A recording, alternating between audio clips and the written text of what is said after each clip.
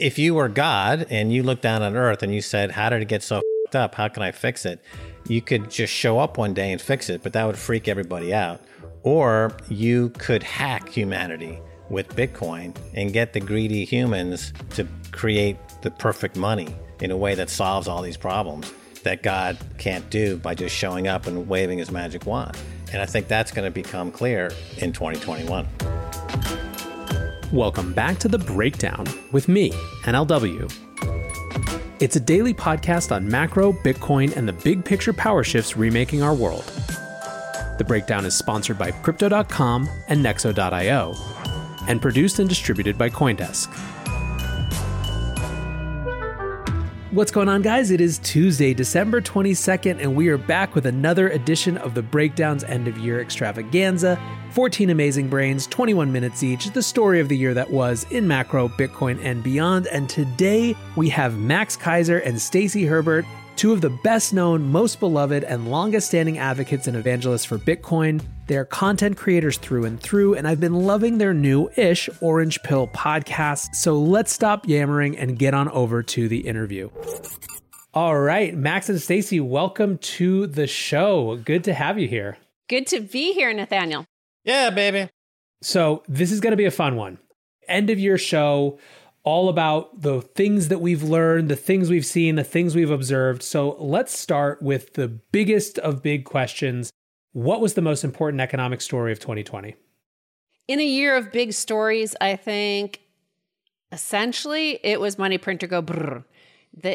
Because it covers quite a lot of stuff. Not only did we see just unprecedented money printing, it is in such a way that it snapped it from the rest of history. And there's no going back from that, I think. But it also changed the mindset of the population itself. And you see it, everybody's asking, well, why not print more? Why do we have to pay taxes? Why do any of this? Yep, I agree. That's a huge development for sure. It's unbelievable breaking of the dam, holding back this money printing. There's no pretense of making any economic sense. It's just the dam is burst, and it's just this flood of is coming out now. I think the point that you just made that is so salient with this too is the notion that its impact wasn't just in terms of whatever the actual economic impact is, but expectations and changes in sort of mindset shift from people, right? The fact that you had, I remember when the sort of the printers started to get revved up in April, May, right? And all of a sudden, FinTwit just looked like Bitcoin Twitter, everyone was it was the same memes, the same ideas, the same question. Normal people asking, why the hell do we pay taxes if this is if this is what we can do? And it was a real sort of, it jumped out of our little corner of the world, it felt like. Yeah, absolutely. I think it did cross over to the mainstream, and everyone out there is now aware of the fact that there's a rogue element in place called the Federal Reserve Bank, and they are out of control. And I think this is impacting the way a lot of people are thinking and going into 2021. It also helped people understand what had been happening for the previous 20 years, essentially, what it felt like to be a cantillionaire. You know that show, Who Wants to Be a Millionaire? Well, this was like, Who Wants to Be a Cantillionaire? And suddenly, half of America is sitting in lockdown at home, and they're earning more money than they ever have, thanks to the enhanced unemployment benefits, the $1,200 stimulus check.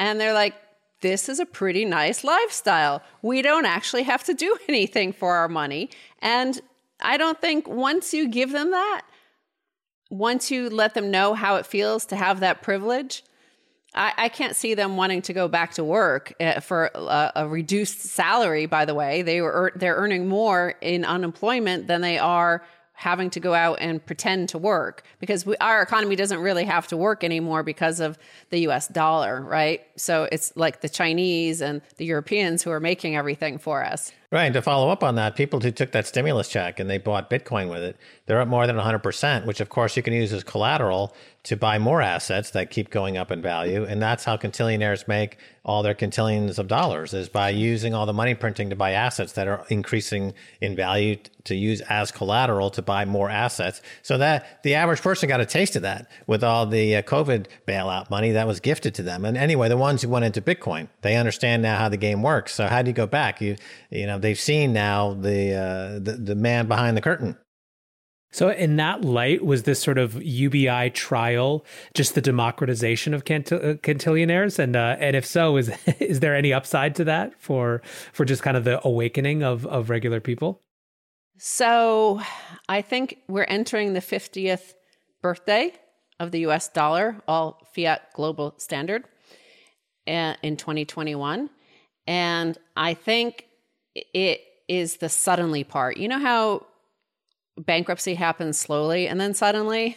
This is the sudden, Americans themselves, ordinary Americans who aren't quintillionaires, will have a brief moment of feeling like what it was like to be one of the quintillion class of America before it all falls apart, because we're already seeing the likes of this demand for a great reset, a new Bretton Woods. Those are the people outside America that are sending us all these goods and services that they're saying, hey, wait, like their money is just like printed out of thin air, like even more than ours is. So let's perhaps come up with a new system whereby we get actual real wealth, or at least some semblance of it, because America has given up even the pretense. When we first went off the gold standard in 1971, remember, it was supposed to be temporary, and the notion at that time, and then Paul Volcker was saying that the dollar is as good as gold, and he proved it by bringing interest rates up to 20%, near 20%.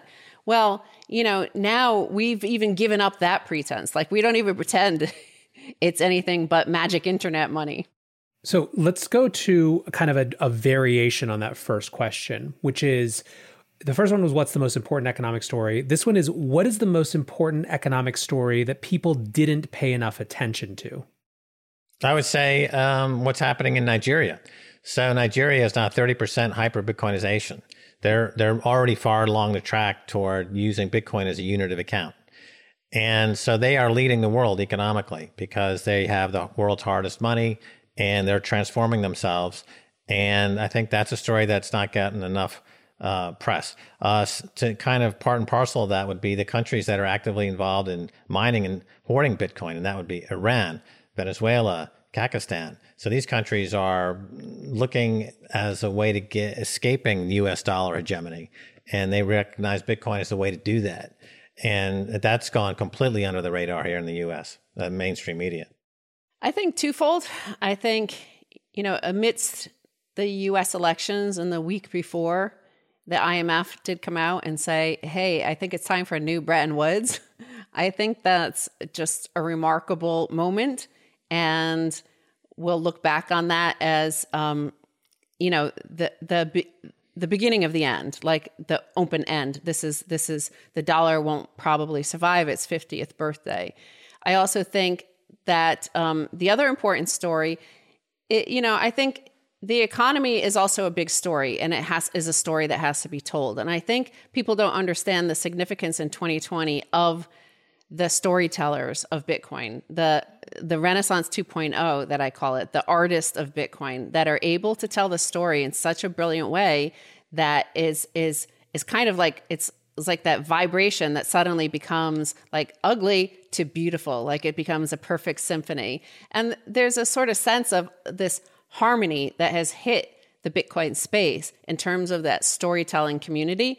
And I think that leads into the economic story, that the changing mindset of the population in general, like the people sitting at home with their UBI, these memes, the culture, the art of Bitcoin is seeping into their space, and they don't even know it, that it's changing their minds. Yeah, I mean, you see a lot of examples of this in terms of who starts cropping up across a lot of different fields and a lot of different disciplines as a Bitcoiner. We've seen that over and over again this year. Plus, I think you have almost like a more fluent spectrum of evangelists who can speak to a lot of different dimensions of Bitcoin for different audiences without kind of telling competing stories of Bitcoin. It's just where kind of their emphasis, which part is the door that they're trying to allow people to walk in. This episode is brought to you by Crypto.com, the crypto super app that lets you buy, earn, and spend crypto all in one place and earn up to 8.5% per year on your Bitcoin. Download the Crypto.com app now to see the interest rates you could be earning on BTC and more than 20 other coins. Once in the app, you can apply for the Crypto.com Metal Card, which pays you up to 8% cash back instantly on all purchases. Reserve yours in the Crypto.com app today. Many investors want to be a part of the next bull run. Others seek to build their dream home, finally launch that startup, or fund their education. Try Nexo's instant crypto credit lines and borrow against any major cryptocurrency with no minimum or maximum withdrawal amounts, no fees whatsoever, no credit checks, and flexible repayment. Not to mention the APR starts at just 5.9%. Stay on top of your investment game with Nexo.io. And remember, it's your crypto, your credit, your choice. Get started at Nexo.io. I guess I'm interested in almost the contrast between each of your 2 points. Max, I think that you're right that one of it has gone undernoticed relative to a lot of stories, how these sort of other governments have started to look at and engage with Bitcoin. I wonder, one, does that increase the likelihood of, the U.S. trying to come after Bitcoin, or specific politicians within the U.S. trying to come after Bitcoin? Because you just listed basically the axis of evil, right? To use an old antiquated term. But on the same time, you have this new generation of evangelists too. So on the one hand, you have more people who can speak and who have infiltrated sort of normie parts of the economy and of society who are advocates for this technology and for the asset. But at the same time, more potential. I mean, as it gets more politically powerful, just inherently, there's more potential for political pushback. How do you see those forces playing out over the course of the next year? Yeah, I see kind of the opposite happening. I think we're heading into a Sputnik-like moment where the U.S. recognizes, oh my gosh, the Soviets have put the satellite in space. We need to get in gear and compete. And so I think once the U.S. realizes that these countries are pulling away with what I call the hash war or the hash race, they will galvanize support and say we need to acquire Bitcoin, we need to mine Bitcoin. And I think that's the more likely outcome. That's great. I mean, that is certainly the optimistic outcome. I think also you are seeing some indications of that too, particularly with regard to China, right? You're seeing China's mining being brought up not as a reason to write off Bitcoin, but as a reason to have a coherent Bitcoin strategy. You're also seeing the infiltration in the popular narrative of like Neil Ferguson's essay from a couple weeks ago in Bloomberg, where he literally is saying, Biden administration, don't do what China's doing in terms of central bank digital currencies, figure out how to integrate Bitcoin. The system in the US was always supposed to be a more freedom promoting system. This is the way to do it. I mean, what did you think? Did you guys have a chance to read that essay, or, what do you think about that sort of emerging narrative of central bank digital currencies on the one hand versus Bitcoin as a freedom money on the other? Yeah, it's interesting. People like Neil Ferguson and others. So Bitcoin has attracted a higher quality of storyteller in the last year, and they're echoing themes that we've been talking about for 10 years, but told on the more cypherpunk level or the geek level or the dark web level. Suddenly you've got these mainstream economists coming out and trying to argue these points to a wider audience. The underlying fact is that Bitcoin itself is on its own vector, and it can't be moved off that vector by no government, no group of governments. And whether or not the Biden administration takes that advice and takes a more proactive approach to Bitcoin or not is immaterial. I think that the U.S. dollar is extremely impaired. And I think 2021, we're going to see a huge markdown in the U.S. dollar. And I think the U.S. economy is also going to be struggling. And if, in fact, you told me that the U.S. economy were going to collapse in 2021, my response would be that, well, maybe that's what we need to restart. In other words, you have to just take your lumps and start again. I think that's what's probably more likely in 2021. And politically, that means the folks who are at the top of the political spectrum, there's probably going to be a lot of shuffling around, a lot of changes, all kinds of changes. We can't even imagine, I think, the kind of changes we're going to see. Well, I'm totally 100% optimistic. I think, like Max said, the level of thinker and speaker and articulator in this space in the past year is remarkable. And it's not just the older people. It's like Generation Z, even like millennials, some people in their early 20s, able to articulate stuff and ideas and concepts that in the fiat generations, like Generation X and Boomers, like we didn't have those sort of thinkers like this, that this space has attracted. I think Sean Lennon on Orange Pill Podcast said it best, is like, this is the new rock and roll. This is the space that attracts like the coolest, best people with a great story to tell.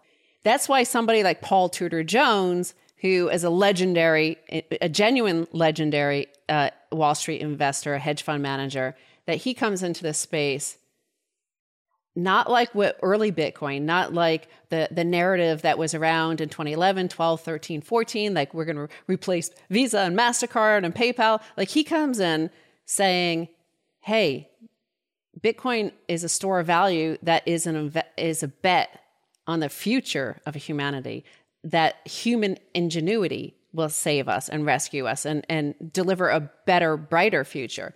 So that's one thing, certainly, that the U.S. always has excelled at.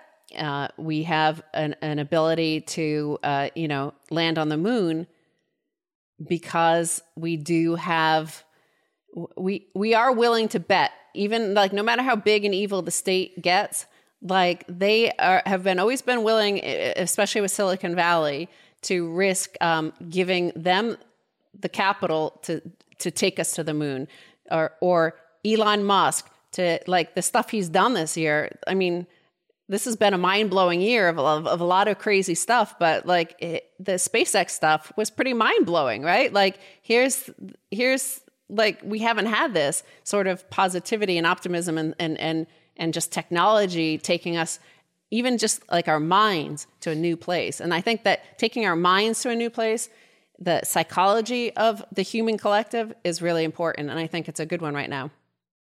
Yeah, I mean, I think it's interesting that there's such a perception around Bitcoin of it's a hedge against total chaos. And so there's kind of this idea of Bitcoiners as this dreary, drab lot, but it's a remarkably optimistic group in exactly the way you just mentioned. And I actually loved the Sean Lennon moment.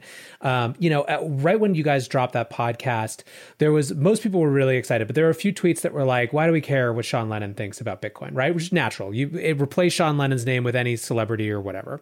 And my comment was like, look, do you guys remember 3 years ago when we were at the same price at roughly the same time in the year, the celebrities that would have showed up on a podcast would have been promoting an ICO, like monetizing their fan community in some way to do something that was never going to be launched. It's like, this is a remarkable shift in 3 years that people like have developed these ideas entirely on their own to no gain, really. It's not, again, Sean Lennon wasn't out promoting Sean Coin, for his podcast. I think it actually was a remarkable moment in terms of the parallelism of this year too.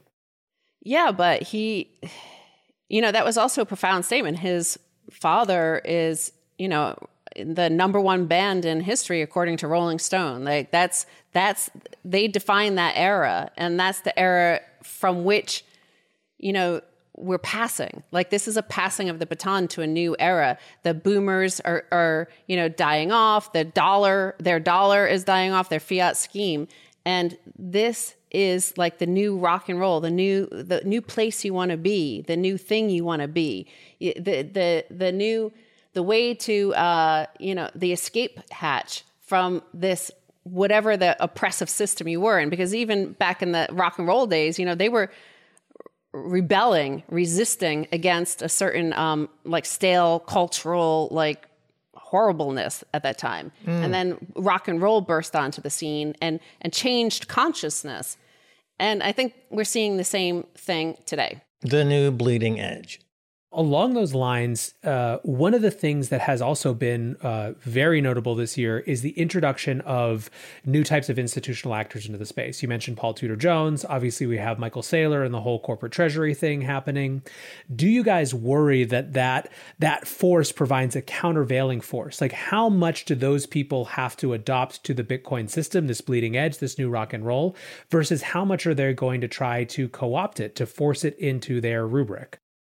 Well, it reminds me of a project we were involved with 15 years ago called Karma Bank, where we said we're going to monetize dissent by incentivizing hedge funds to short stocks in companies that activists are trying to get to change their behavior.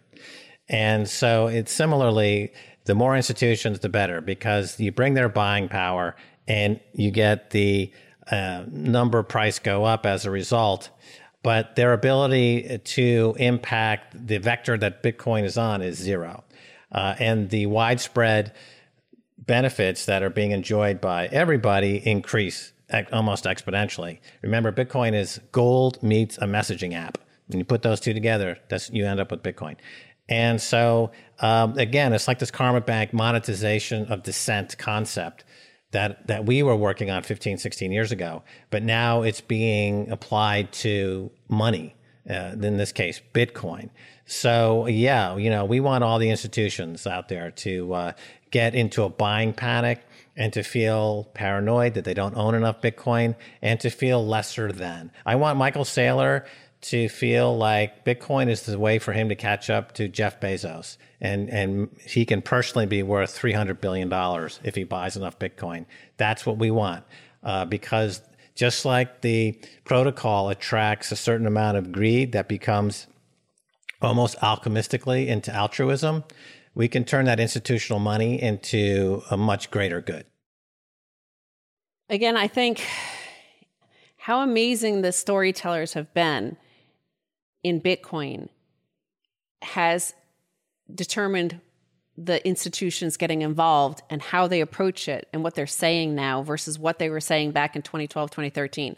So when you look at Paul Tudor Jones and how he says it's a bet on humanity, or you look at BlackRock, the largest asset management firm in the world, like they're not coming in at it like we used to see the institutions refer to Bitcoin back in 2011, 12, 13, 14 as a threat, as drug dealers and dark web stuff and all this sort of thing. They're coming in, Larry Fink, the CEO of BlackRock, and some could argue, they're as powerful as the government, or perhaps even more in some ways, that they're saying like, well, Bitcoin's interesting and it could replace the dollar on the international stage. And you're like, okay, well, if he's on our side, then it makes it even more difficult. Your concerns earlier about would the US government shut it down? It's like, well, if our entire financial system and the minds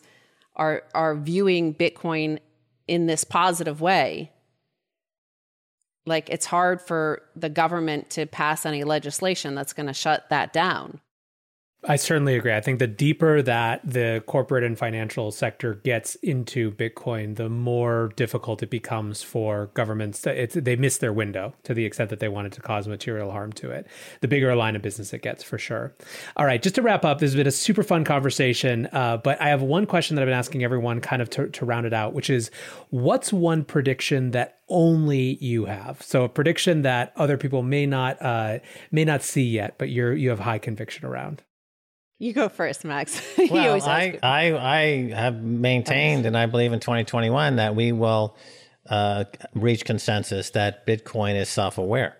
You can go into that quite deeply, but I mean, that's the bottom line, is that this is a life form that is self-aware. And it's, I've said that it's a way, if you were God and you looked down on Earth and you said, how did it get so f***ed up? How can I fix it? You could just show up one day and fix it, but that would freak everybody out. Or you could hack humanity with Bitcoin and get the greedy humans to create the perfect money in a way that solves all these problems that God can't do by just showing up and waving his magic wand. And I think that's going to become clear in 2021. All right, we're coming back for another show on that next year. Right. I think that most people don't have any memories of the sudden part. So a lot of stuff has been slowly happening, and 2021 is going to be the sudden part. We've had previous times in history of sudden, huge cultural shifts and monetary collapses and, chaos or economic chaos or geopolitical stuff. But I think there's going to be a lot of sudden stuff happening, but it's not going to be negative and violent like it has been in the past. I think it's going to just be a sudden shift in consciousness and an acceptance of it. I think there's just going to be suddenly everybody's using Bitcoin, Satoshis, bits, as Adam Back wants to bring in. That's crazy. That could be a crazy prediction that Adam Back's bits is going to go universal. No, but I think it's going to be pretty sudden. That it's going to seem very sudden, but in fact, it's been slowly happening. It's the exact opposite side of the dollar and its decline. But how is that different? Because you're saying it's a global, instantaneous, sudden shift in consciousness. True. Okay? I guess that's what I'm saying. You get a awareness of Bitcoin, and that changes people's consciousness because they're looking at it with a whole nother view, and it brings with it a quantum leap in our experience here on Earth as sentient human beings. And that's what happening in 2021. History is going to remember these next 10 years as like Florence of, the 1500s, of the time of Medici, Leonardo da Vinci, Botticelli, Michelangelo, and Raphael. They're going to remember this period looking back as the same time. Their period of time came right out of the Black Plague, out of Inquisition. So, it was pretty chaotic back then, but they created an amazing society that the ideas and the art lives to this day. And 1,000 years from now, the same thing will happen. People will look back and say, wow, what was it like to be back there in that time? Just like anybody would love to go back into like mid 1500s, early 1500s of Florence. Like who wouldn't want to be there and just hang out with these guys, right? Well, the same thing, people are going to say, wow, that period of time altered history. Well, listen, I love both of your optimisms. I share your optimism. I'm excited to see what the year has to come. So thanks so much for hanging out today. Really, really fun. And we'll talk to you guys soon. That's very Donald Trump, right? Yeah, right on.